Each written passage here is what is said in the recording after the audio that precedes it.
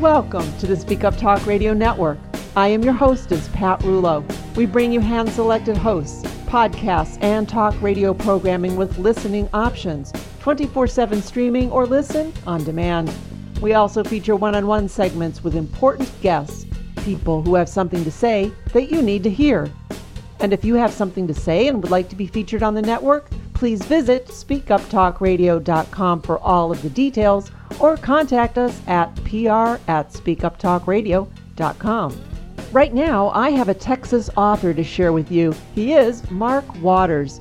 Mark was born and raised in Fort Worth and attended school there from the first grade into college. His career started in banking, and then he furthered his career and education. In the Dallas-Fort Worth area, he owned and operated an adolescent drug and alcohol treatment program serving the needs of drug and alcohol-dependent kids, and served as a board member for a local community theater and a food bank network. He has been an active member of various civic organizations, including Rotary International, and a current member of the Rockport Writers Group, the Rockport-Fulton Chamber of Commerce, and the current vice president of Keep Aransas County Beautiful. Writing is his new career after moving to Rockport in 2009 with his wife of nearly 40 years, and her name is Beth, and they have 3 grown children. Mark has published 2 novels, and a few more are on the way right now, and we are going to find out a bit about his book. So welcome to the network, Mark. Oh, it's great to be here, Pat. Thanks for having me. Well, it's my pleasure, especially since I know that you are dressed and showered and you had a good breakfast as your wife instructed you, yes? Yes, and the other that we mentioned in an email. So I'm good to go. I couldn't believe that was the best email I've ever received. I actually posted it on Facebook. I said, an author who I'm scheduled to interview at noon sent me this, and I'm getting some fun responses. So thank you for lightening my day. Yeah, well, yeehaw. You got it. Now, I would imagine, Mark, that your work at the Adolescent Drug and Alcohol Treatment Program gave you the interest to write your book, Suicide by Death? Yeah, it had a lot to do with it. Probably most importantly, though, I had already written my first book, 3 Days in Heaven, which was actually my second, but my first published. And, my sister had committed suicide, probably around, it's been probably 15 years. And I did have a story rolling around in my head, and then after 3 Days in Heaven was published, I jumped right all over it, and the rest, as they say, is history, and it's done real well all over the world. As a matter of fact, it's actually doing better than my first one. Well, because it's a common problem, actually, and you say that many have suffered the loss of a loved one, friend, or acquaintance to suicide, and most of the time without warning. Too often, drugs, alcohol, and sexual abuse play a vital role and can lead to depression and is the leading cause of suicide. And your book is about all 3. So why don't you tell us a bit about it? This was the kind of book that, I don't know if anyone saw, I think it was Romancing the Stone. I forget the female character's name that played opposite of, I think, Michael Douglas. Mm-hmm. But in the beginning, she's a writer, and she's writing away, and she just, tears are just streaming down her face. And I'm a 61-year-old man, and I'm pretty, I've got a hold of my feelings pretty tightly. But I mean to tell you, I cried almost all through this book, just bringing up the things that I went through as a kid, what my wife went through as a kid, of course my sister's death, and then not too soon after that, our niece had committed suicide. And I kind of joke in the book, so much so that the main character thought suicide was contagious. But, as I began to write, it just, the things and the stories just flowed and everything, and all the pieces connected. There's not a single character in the book that I associate with somebody in my real life. They don't play the exact part, but like I said, they played a role in the character development. So this was really a very personal book for you. It was probably somewhat cathartic just to write it, I would imagine. Oh, gosh. I mean, at best cathartic. It really, really was. I mean, so many friends and acquaintances and people who have read the book have been, literally pulled out of the darkness One letter that I received was from a young woman, and she said, I'm like your character Claire. She said, I've just sort of made it my pastime hobby to try to kill myself. And she said, your book has given me at least a moment of pause. And, I reached out to her and I gave her some hotline numbers and, of course, my personal email address and all that kind of stuff. And, so far she's still with us. And that's a good thing. Well, yeah, so you're kind of taking your counselor training and work. It's still continuing through this book. Oh, yes. I've had to dust off my license a couple of times. No, I can imagine. What a beautiful thing. They always say to write about what you know, and you surely did. Mm-hmm. Oh, yeah. It's really been wonderful, an outpouring of letters that I have received and emails of encouragement. It's been a wonderful thing. I've really been humbled with the book. No, I get that. Talk about the title, Suicide by Death. How did that come about? Well, you know what? It's a good thing you brought that up because I actually have it highlighted. And I'll just read this to you real quick. Some have questioned the title Suicide by Death. At first, I thought it was cute, sort of an artsy thing. But in the back of my mind, I knew what it meant. For anyone who saw the movie Star Trek, Wrath of Khan, near the end, Mr. Spock rescues the ship but sacrifices his life.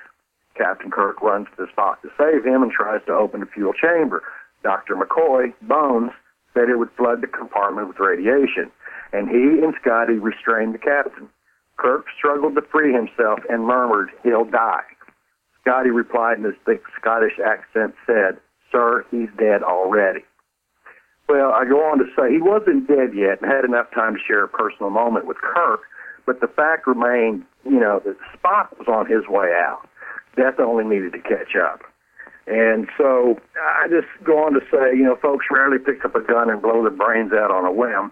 It takes an amount of planning, like my sister. My sister planned hers out. She was a planner. But anyway, and so it begins. You've already committed suicide in your mind. It simply needs to be followed up with a bullet, noose, jump off a skyscraper, or whatever. Then I just finished by saying, then death's bitter door swings wide open and welcomes you. Wow. So that's how I came up with the title. I mean, it's the 10th leading cause of death in the U.S. and third leading cause of death for young teenagers. And in one state, they now get to carry this burden on them that suicide is the number one, I don't know which state it is, but it's the number one leading cause of death for young teens. Wow, what a sad commentary. Oh, it's awful. I mean, it's just awful. I've gotten myself very involved with the American Foundation for Suicide Prevention. 105 folks die every day because of suicide, every 13 minutes. And it's just sad. And not me, not anybody is gonna ever stop it. I can jump in there and, I can certainly help slow it down, one little person at a time. As you speak, frustrating. It is frustrating, but you just said something I think very important because it made me think we don't have to always grab onto something in a giant way.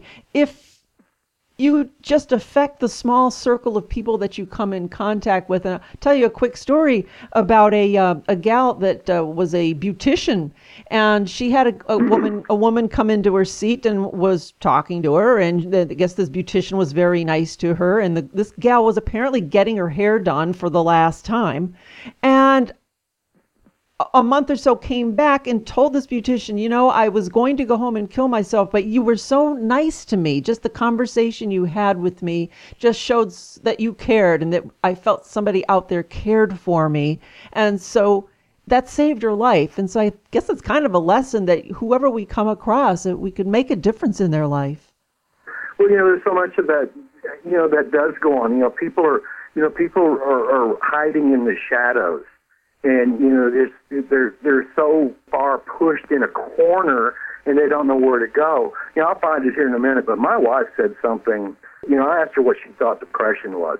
And she said, to me, it's you were up against a wall where the wall is high and it's wide and there's an emotional glue that keeps you stuck to it. And, I thought that was just a very profound statement, and so true, and one of my favorite lines in the whole book.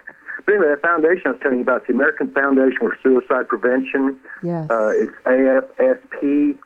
AFSP.com. Okay. and it's a great source. Excellent. Thank you for looking that up and sharing it. Well, now your book, 3 Days in Heaven, also comes from a very personal place as well. So tell us a bit about that one. Yeah, now this is a great one. This is probably I've written 3 books, working on a half a dozen others, but this is probably the easiest thing I think I ever wrote in my life. And the first part of the book is really all about me. And people ask, well, what was it like in heaven? Well, I didn't really go that far. I didn't die, but my character did. As a heart patient, I guess I think it was '01, I'd always had what they call an inverted T wave that they picked up in an EKG. Not a big deal. And as it was, while everybody else's goes, or most everybody else's, their wave goes up, mine goes down.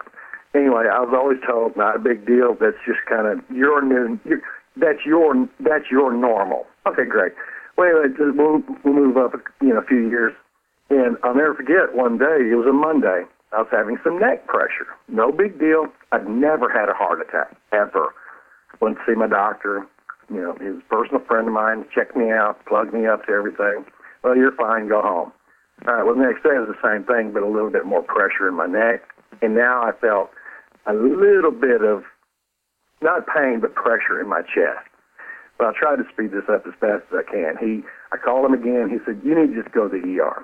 So I went there. They did all their things, blood, ran me through the treadmill, more tests, procedures, blah, blah, blah. Nothing. I hadn't had a heart attack. Anyway, the doctor said, here's the deal. Something's going on, and if you were my brother, I'll never forget.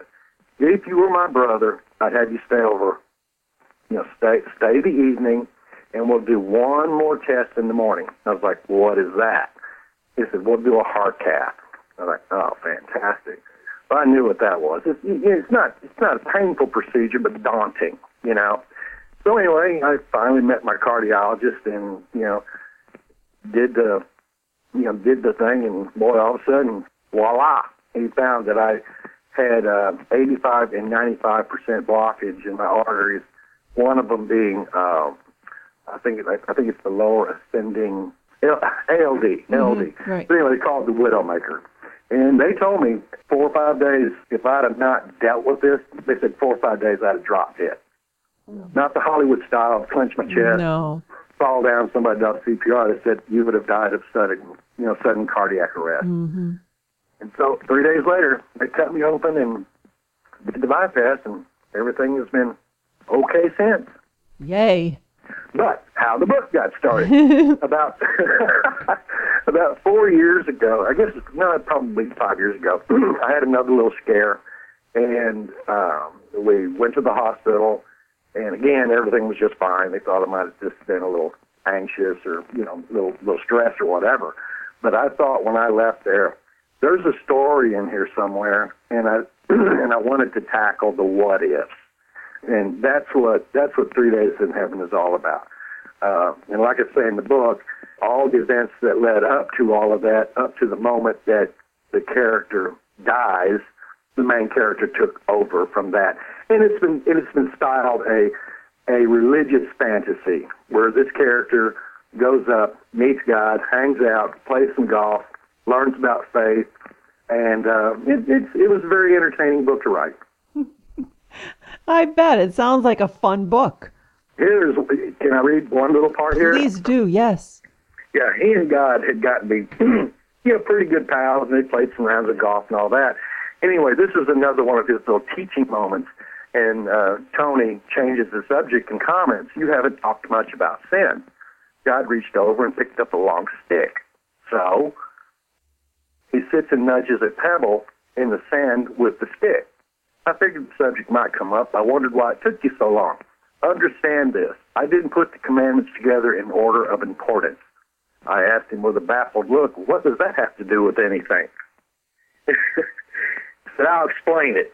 From my standpoint, I see very little difference between stealing a banana and shooting your neighbor in the back of the head. Sin is sin. Don't get me wrong, a few sins just irritate me and others stir up anger. It's the sins in the middle, the ones that hurt me. Nevertheless, sin is sin. Then God continued to poke around at the little pebble. Then it broke into a bunch of little pieces. Tony looked at the newly formed rubble and asked, does that mean something? Now God has a baffled expression and asks, does what mean something? And he points to the pile of the demolished pebble. What does that mean? God is a bit aloof and continues to stir the debris. I don't know what you're talking about. Again, pointing at them, he asks, does the broken pebble symbolize something, perhaps because of sin our lives are a shattered mess? Not really. I guess I poked it too hard. That's one of the big crowd pleasers. You're funny. So anyway, I tackled the thing with some humor, with an amount of deity and reverence, but, I kind of tackled the whole subject of faith, a bit tongue-in-cheek. Mm-hmm. Absolutely, and I think that makes it very readable, and the lessons learned are a lot more palatable. Yeah, like I said, a lot of fun. Love it. So what's next? That's a toughie. I'm going to take a stab at this real comedy. I've been toying with this thing called the Linguini Massacre.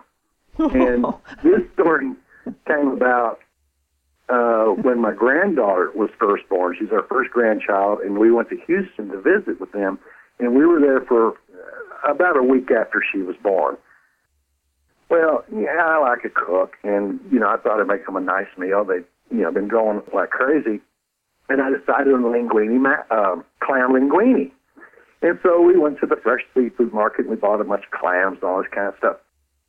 Now, I know the rule about clams. You stir them in whatever sauce until they all pop open. Well, I wasn't really thinking, and I felt a little rushed, so, I'm getting everything together, and I'm piling the clams on top of the linguine, and not all of them are fully open. So we're in there prying these little boogers apart and everything and eating them. Anyway, long story short, the next morning, my wife and I are out on the front porch talking, and she said, I hope nobody got sick because of the clams. And then I looked at her, and I said, I hope I didn't kill anybody. Then we both looked at each other, and they go, Linguini Massacre! Linguini Massacre. So I'm taking the character who is a failed writer, and he has a dinner party with his editor, his publicist, a few others, and, over the course of the next few days, everybody's dead except for the host and hostess. So it sounds like it's going to be a lot of fun. That will be fun. I love it. You already have a sense of humor, so it should be fun for you to write that. I like it. So 3 different books. How has writing changed you? This may sound silly, but it's made me a better writer in general. Mm-hmm. Whether it's an email or a press release that I've done or whatever. I've really gotten hold of the English language a lot better, the grammar, the way things are supposed to be structured. I mean, like I've told everybody in my writers groups and things like that, I was asleep during most of my English classes and lit and all this kind of stuff. But the only things the things that I remember the best was my 10th grade English teacher, Miss Jackson. And I'll never forget these words like she said them yesterday. She said, write like you talk. Mm-hmm. And that's been the easiest part for me. As far as all the technical details, that's why God made editors. I tell the story, and they help me fix it, with the dialogue and the tags and all that. So, I've gotten to be a better writer, and I think I'm a better communicator. Mm-hmm. And that's been... No, that's great. Those are the 2 best things. Yep. As the more you write, the more you learn, the better you get. So let's talk a bit about your writing process and the publishing process. So when and how did you get your first book published? Well, I went through a company called CreateSpace. It's for indie authors like me. They're a division of Amazon. Anyway, they edited my first one. They helped me put it all together. We came up with a book cover, and they just put all the pieces together. I just wrote the thing, mm-hmm. and of course they edited it. And it's not a very difficult process. I mean, it's just on a kind of a personal side note. They've made it too easy anymore. 20 years ago, if you wanted to be a published writer, you had better have a lot of money. and a decent story, and for the most part, a publisher, a real publisher like Simon & Schuster and some of the big boys. But today, anybody with an idea can literally get published on Kindle and some of the other ebooks for free. Right. So that's been a bit frustrating for me and some of my colleagues, is that anybody with a thought can be published, and that's our competition. Yeah, I get what you're saying. I mean, it's kind of a two-edged sword. Other side of it, though, is that many people that do have wonderful ideas and wonderful works, at least now we can get them out there. And I would imagine ultimately the readers decide. I'm sure these folks who have nothing to say or don't write very well, I'm sure that shows up in their book sales. So hopefully somewhere there's some balance to this. So let's talk about your writing process. When you're writing your book, do you write every day at a certain time, a certain place?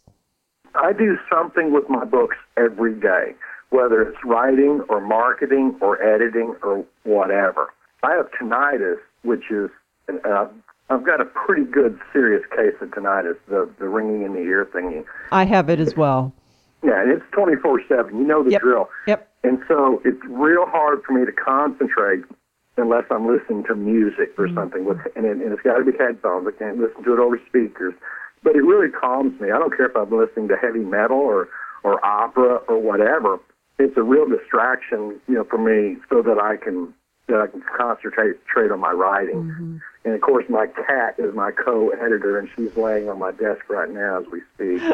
So. You and I are very similar. I have, for some reason, I've rescued 11 cats. So I usually have a cat working with me as well. So we've got our ears ringing and our cats purring, and what else? I tell you what, I like it a little bit dark. Like I said, I like my music.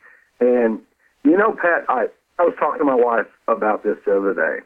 I wish that I had started writing 20 and 30 years ago. And she just looked at me, she said, you wouldn't have had a story to tell. Mm-hmm. And so, everything, the two most important books in my life was a result of personal experience, and all within the past, 15, 20 years. So I have no regrets. I've had a great life. I love to write. I love to communicate my thought. I think I tell a compelling story.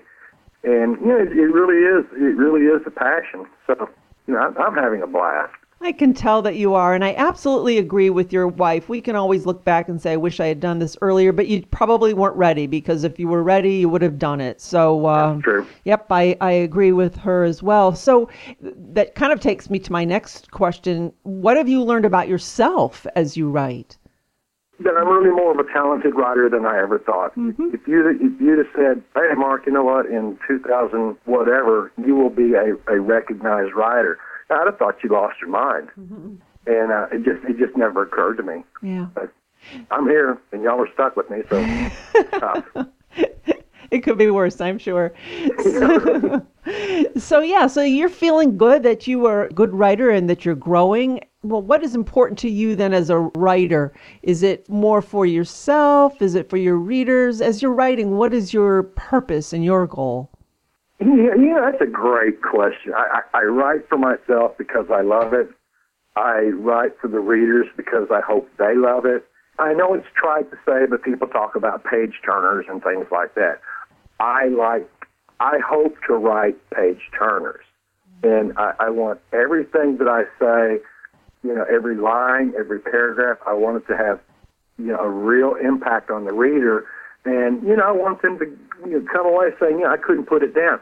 And I'm honored to say I get more comments like that I picked it up and I couldn't put it down. Mm-hmm. And, that's probably the greatest gift and honor a writer, an author could ever have, is to have those kinds of comments. Absolutely. And it looks like online that you do get great comments. I've been really, really privileged. I had one bad review for 3 Days in Heaven, and I actually reached out to the guy on Amazon in the review section. I didn't know you could do that, but I did, and he responded back. He said, well, maybe I ought to read it. Well, he did. He read it. He didn't recant it so that everybody could see. Mm-hmm. He apologized to me. He said, I finally read the whole thing. He got caught up in some of the the theology and things that I believed in, and he said he just had to put the book down. Same thing with Suicide by Death. I had one bad review. Again, I reached out to him, and he contacted me. He says, I'm really surprised he even contacted me. But anyway, he fully recanted his review on Amazon. And so far, I officially do not have any garbage reviews. Oh, so I'm happy about that. Absolutely, absolutely. And you can't please everyone, especially when you're talking about some religious thoughts that you may have. Obviously, everybody is not going to agree with that. But that's interesting that you reached out and they followed up. So they were very serious about it. It wasn't just some crazy. Sure. Yeah, absolutely. So as you're writing, do you feel energized when you're done, or does it exhaust you? It's a little bit of both. And I think every writer that you ever talk to will say the same thing. I don't know if it's done. You pick a spot, you create a cute little ending, and then you just tell yourself, well, this has got to end sooner or later. Mm-hmm. And so if I read it and try to make changes where they need to be, and you just finally say, that's it, I feel good with it, and you hit the go button and you publish it. There you go. And so, I think every writer that you talk to would agree with me. Mm-hmm. All righty. Well, we've covered quite a bit today, but is there anything we missed that you would like to talk about? Pat, I think we covered the bases. I'm getting ready to turn 62 in a couple of months. I'm looking forward to that. But I'll tell you what, we moved down here on purpose in 2009. We've been visiting the Rockport area, which is on the South Texas Gulf Coast, just a little bit north of Corpus. And my wife had been visiting Rockport since she was a little girl. And then she drugged me down here in 93. And the moment I showed up, I fell in love. I said, we're moving here. Mm-hmm. And sure enough, 2008, we bought some land. In 2009, we built a house and moved on down and haven't regretted it since. We love it down here. I can tell. You sound like a very happy and fulfilled person. You're in a place you love with a person you love, and you're doing what you love, so you just can't beat that. And they really get that feeling from you. So it's very energizing to talk with you today. I don't want to be the only person being energized, so where can folks then go to learn more about you, and where can they purchase your books? Well, they can always go to Amazon Books. Either look my name up, Mark Anthony Waters. I think I'm the only one. Or the specific titles of the book, 3 Days in Heaven or Suicide by Death. Suicide by Death, you're not going to get too many competitors. It's in its own unique little spot. But anyway, they're both there, and I've got my author page there that, talks about, me and a little bit of my bio and the things that I like and the things that we've covered. So my web address, if you're interested, is www.markanthonywaters.com. All right. Easy to remember. Excellent. markanthonywaters.com. We'll send folks there. Mark, what a pleasure to have this conversation with you today. I knew we were going to have fun, and you did not disappoint. Thank you so much for sharing. Oh, it's been a blast, Pat. I've been looking forward to this for 2 weeks. Thank you, Pat.